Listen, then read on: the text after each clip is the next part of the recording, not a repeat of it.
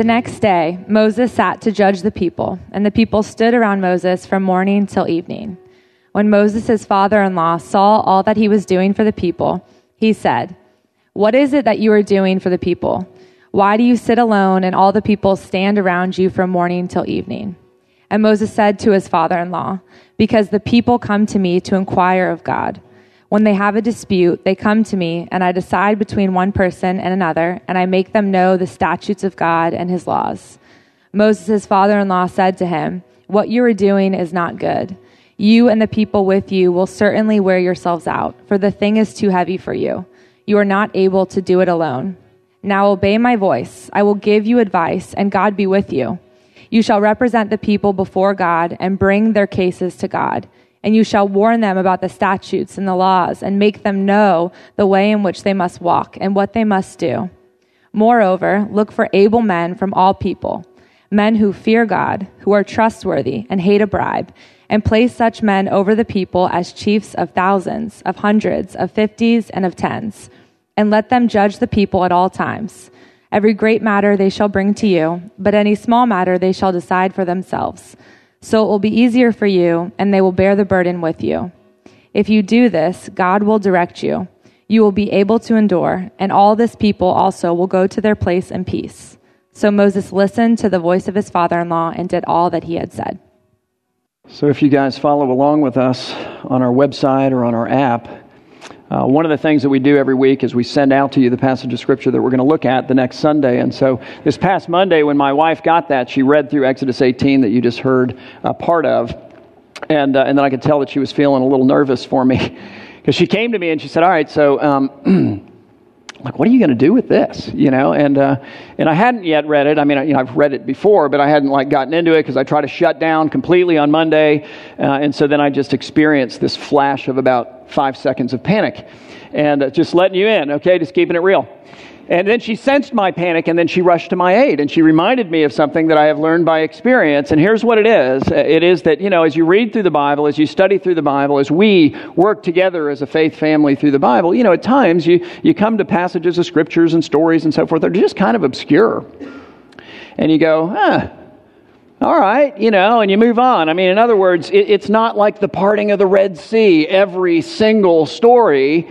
But what I've discovered, having done this now for a long time, is that sometimes those stories are the best stories. And I think that's kind of God's little joke on me. I think he comes to me and I see that story. Parting of the Red Sea, you got that one starred on your calendar if you're a pastor, right? But when you come to something like this, you're kind of going, and then we're going to do that one. And God says, yeah, let's do that one. Let's do it. And here's what I'm going to show you, that all of my word is my word, that it is all of it helpful and practical and powerful. And that is exactly what, once again, I discovered this week. This is a really powerful story, believe it or not. It's incredibly freeing. And the reason is, as you come to it, as you read it, as I studied it this week, I was reminded that even Moses, and I just want to pause for a second and develop that, because maybe you're just joining us and it's like, you might have heard of Moses, but maybe you're not completely familiar with Moses. Moses, guys, was an unqualified genius. When you read his writings, you just know. Nobody argues with that. Nobody quibbles about that. This unqualified genius, if you know his story, had all of his intellectual capacities cultivated in the greatest educational system, in all likelihood in his day being raised in the palace of Pharaoh. Remarkable guy, beyond the intellectual capacities.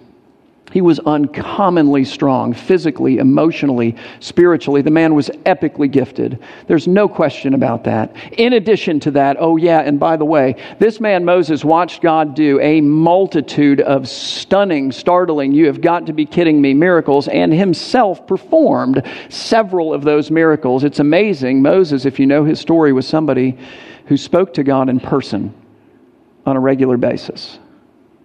So who else does that? The story is powerful, this story, because as I came to it this week, I realized that even Moses needed help. So here's what that means. That frees me to admit that I need help, and then it frees me to go out and actively look for that help that I recognize that I need in the form of other people. Now, why do I say that? Because that's how God sent it to Moses here. in the form of his father-in-law. And not just here, but all the way through his life, we see this pattern. From the day this guy is born, he needs help. Amazing. He's born under the death decree of Pharaoh. You remember the story, because as a means of population control, the Israelites are populating too quickly in this land of Egypt, and they're the slave nation within the greater nation of Egypt. And so Pharaoh says, all right, all of the male Israelite children that are born are to be thrown into the Nile River. And of course, Moses' mother is incapable of doing that. And so she takes this baby and she puts him in the Nile River, but she puts him in a waterproof basket first. And then she floats him along the side of the river in the reeds. And what happens? God rescues Moses by sending him help in the form of probably the only person who could have defied the death decree of Pharaoh, which is his own daughter. Pharaoh's daughter, who finds the baby, falls in love with the baby, adopts him, brings him up in her palace, thus the education. It's remarkable, but you continue to see it as you move through his life. Moses sides with the Israelites as opposed to the Egyptians, and he's exiled from Egypt. He goes out into the desert where he meets his wife and gets to know his father-in-law, who he works for 40 years as a shepherd. And he's out there tending the sheep, and he sees God. Well, he sees a burning bush, but it's God in the burning bush, and God speaks with Moses and said, Moses, I'm going to send you back to Egypt, and you're going to become the deliverer of my people. You're going to lead them out of 430 years of slavery. And Moses says, hey, that is a fantastic idea, except I'm not your guy. Like, I am the wrong guy for this job, God. And the reason that I'm the wrong guy for this job is because I am a terrible public speaker. God says, I've got you, buddy. No problem there. I'm sending you help in the form of your brother Aaron, who incidentally is also going to be a good friend. And by the way, he's on his way out to meet you right now. He needed help. He leads the people of Israel out of Egypt. They are not a warlike people. They've been enslaved for 430 years. They don't know how to do battle. He needs a general. God gives him Joshua. Joshua trains and raises up the army, if you will. Joshua then becomes his successor in the end, so he's got an apprentice in training. God is giving him help. And when they go to battle against the Amalekites, and we saw this, what happens? Moses stands above the battle, and he looks down in the valley where it's all happening. And as long as he has his hands in the air, it's the form of a cross, if you think of it. As long as his hands are in the air and he's praying for the people of God in the posture of prayer, they prevail, but he can't hold them up. He's not strong enough. So his brother Aaron takes one arm, a guy named Hur takes the other arm, and the armies prevail. And then, of course, here, Moses has a governmental issue. There is a major inefficiency in the government of Israel. He's the only judge, and his father-in-law shows up. And he comes to what is no doubt, in this moment, the greatest man on earth, Moses. He's just decimated Pharaoh in Egypt. God, who is the creator God, is on his side. Like, who can stand up to this guy? He comes to the greatest man on earth, Jethro does, and he says, listen, this is too heavy for you. And it's not working for the people either, like it's too heavy for them. It is terrifically inefficient. It is so frustrating. These people are like getting really agitated. They're never getting their case heard because there's a major backlog at the courthouse because there's only one judge. And since I'm an organizational genius, here's exactly what you need to do. Moses, what you are doing, he says, is not right. Here's the cure. Do this. And that's exactly what Moses does, which is pretty striking. Pretty amazing. So here's the deal. It's a powerful and liberating story if it causes you to go, hey, you know what? If Moses needed help, I need help. And I am ready to admit that. There are things in my life that, if I'm honest, are just too heavy. And then to begin to actively look for those people that God has placed into your life or that He brings into your life who can help. And what I want to do is give you two categories of people. So the first is I think you ought to be looking for mentors. And I'm going to give you a definition for each of these. But a mentor is a teacher, trainer, and a coach all rolled into one person. That's a mentor. A mentor is typically somebody who is further down the road of life than you are, if not actually in years, then actually in experience in whatever area of life it is that you need for them to mentor you in.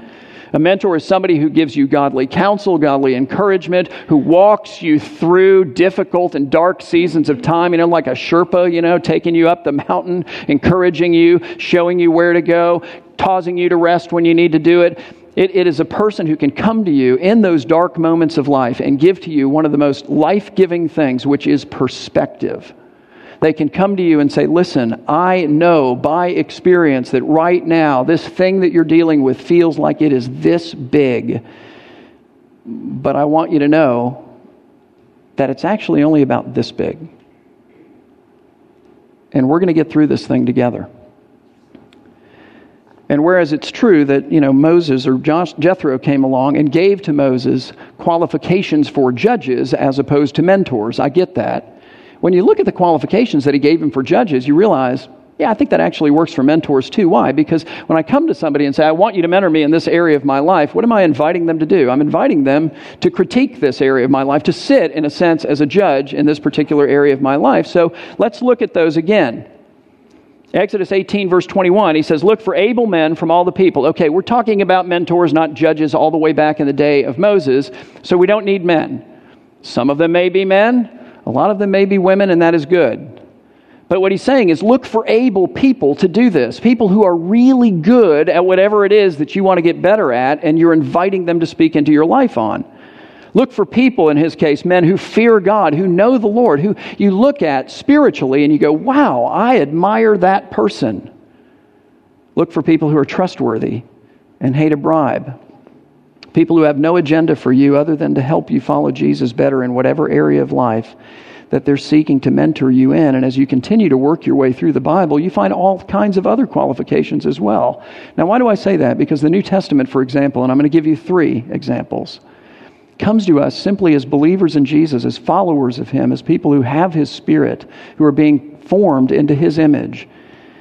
And it encourages all of us to be all of these things. So you'll clearly want these in a mentor. So Paul comes in Philippians 2 and he says, okay, humble, unselfish. Things you're looking for.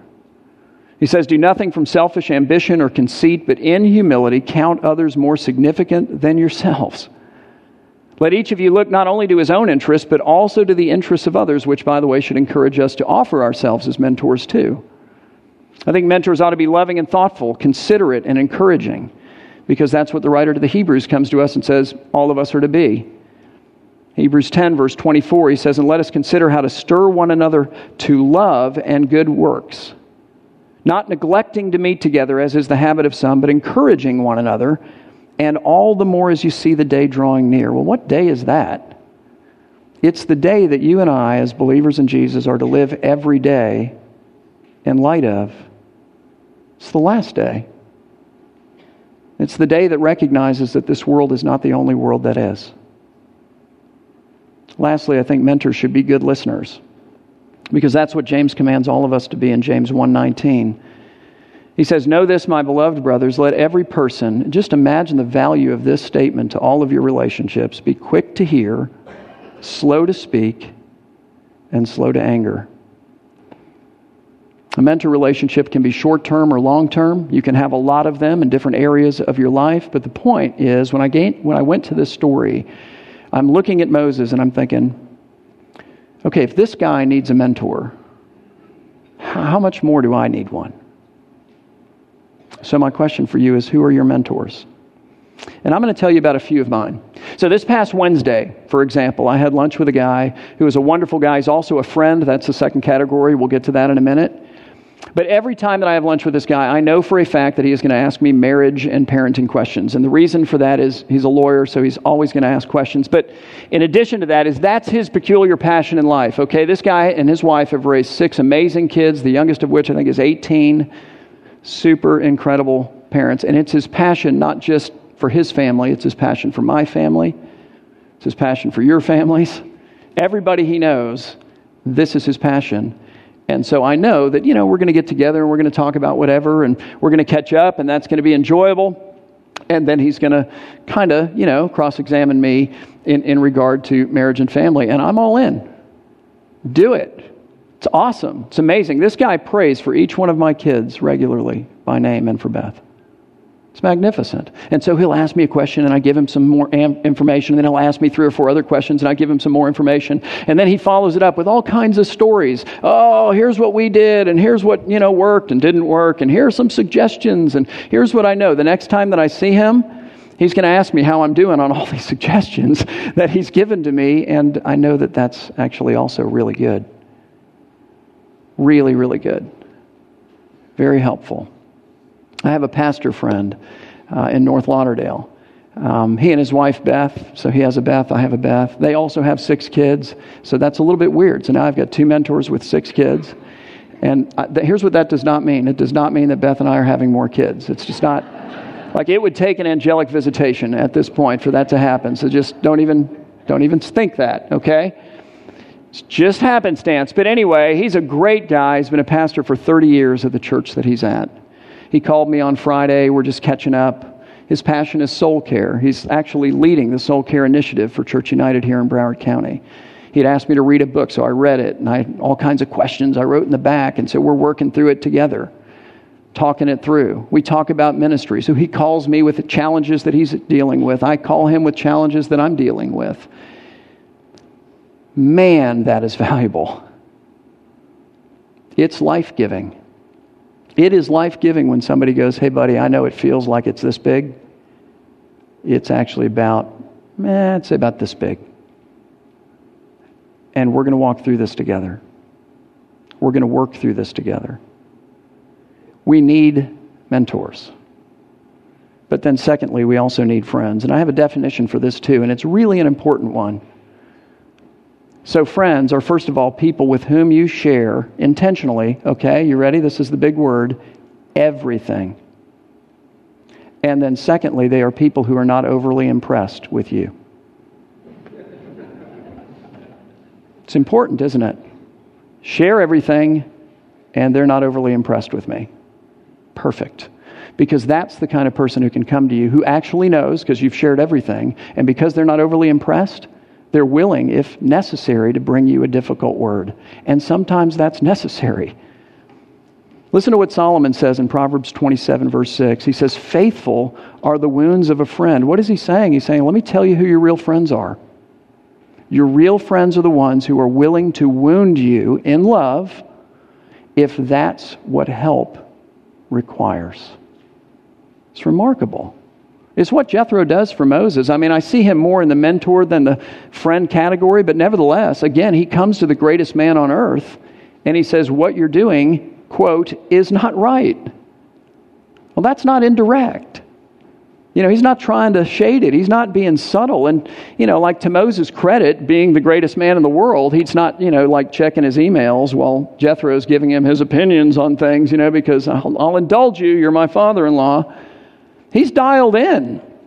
He does exactly what his father-in-law tells him to do, which is evidence of his great humility.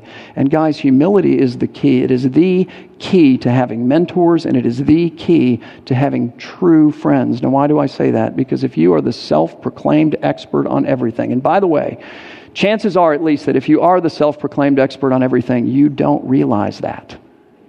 Right? That is a total blind spot, isn't it? And what do you need?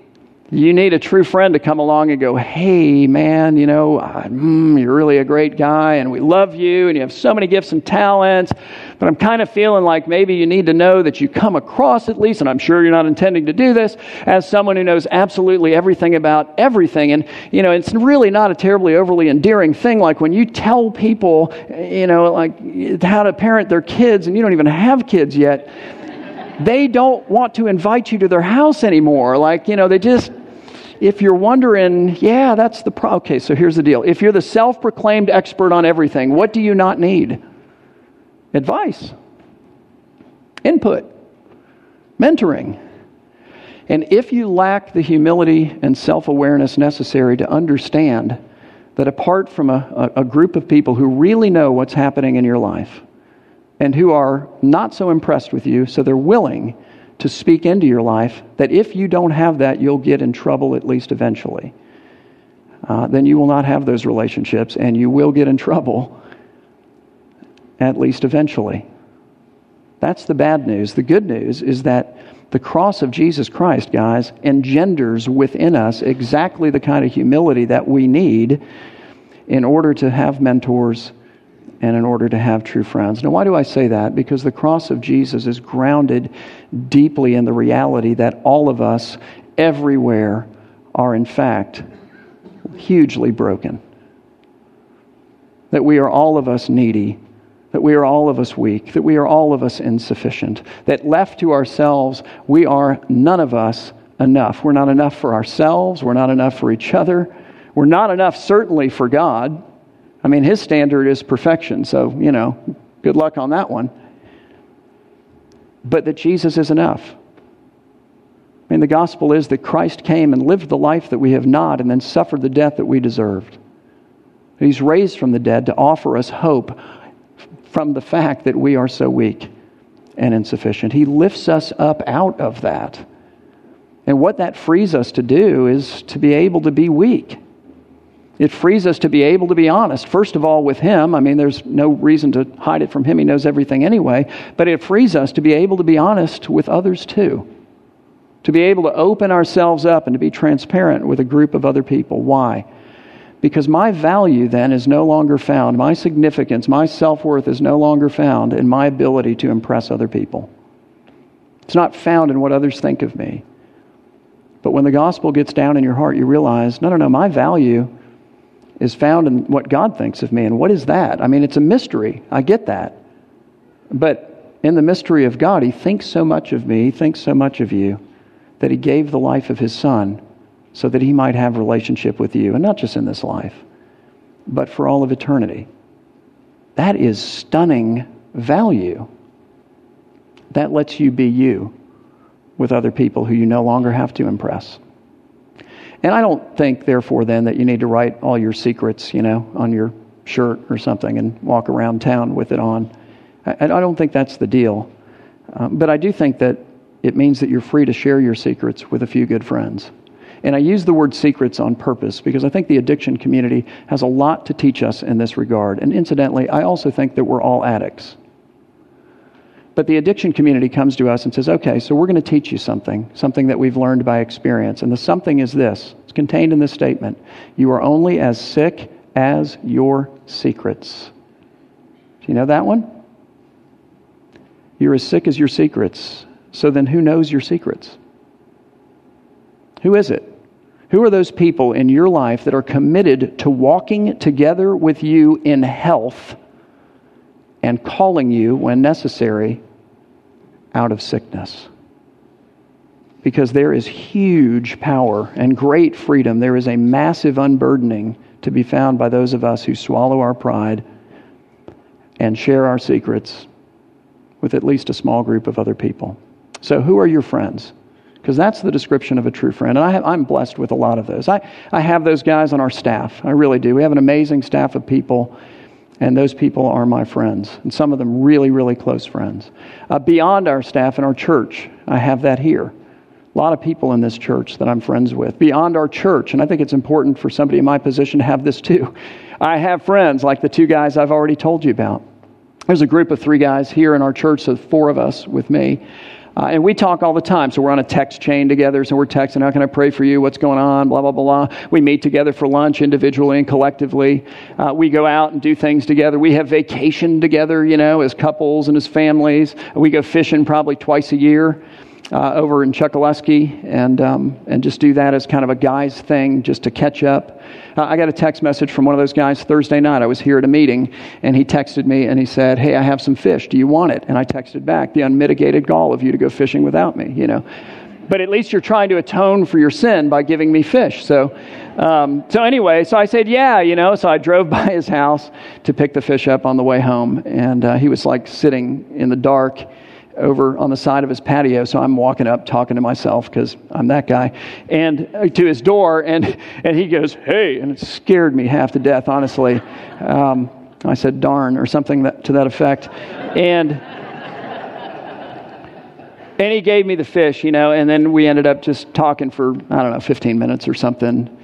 And what's really cool about somebody who knows your stuff and you know their stuff and you've walked together for a long time, about 15 minutes is about all you need, at least to find out if you're really okay. Do I need to circle back? How you really doing? You need friends, guys. Who are your friends? So I close with this. What area or areas of your life do you need mentoring in? And here's a clue. What's too heavy for you? That's easy, isn't it? That was the deal for Moses. Who would be a good mentor for you in that area?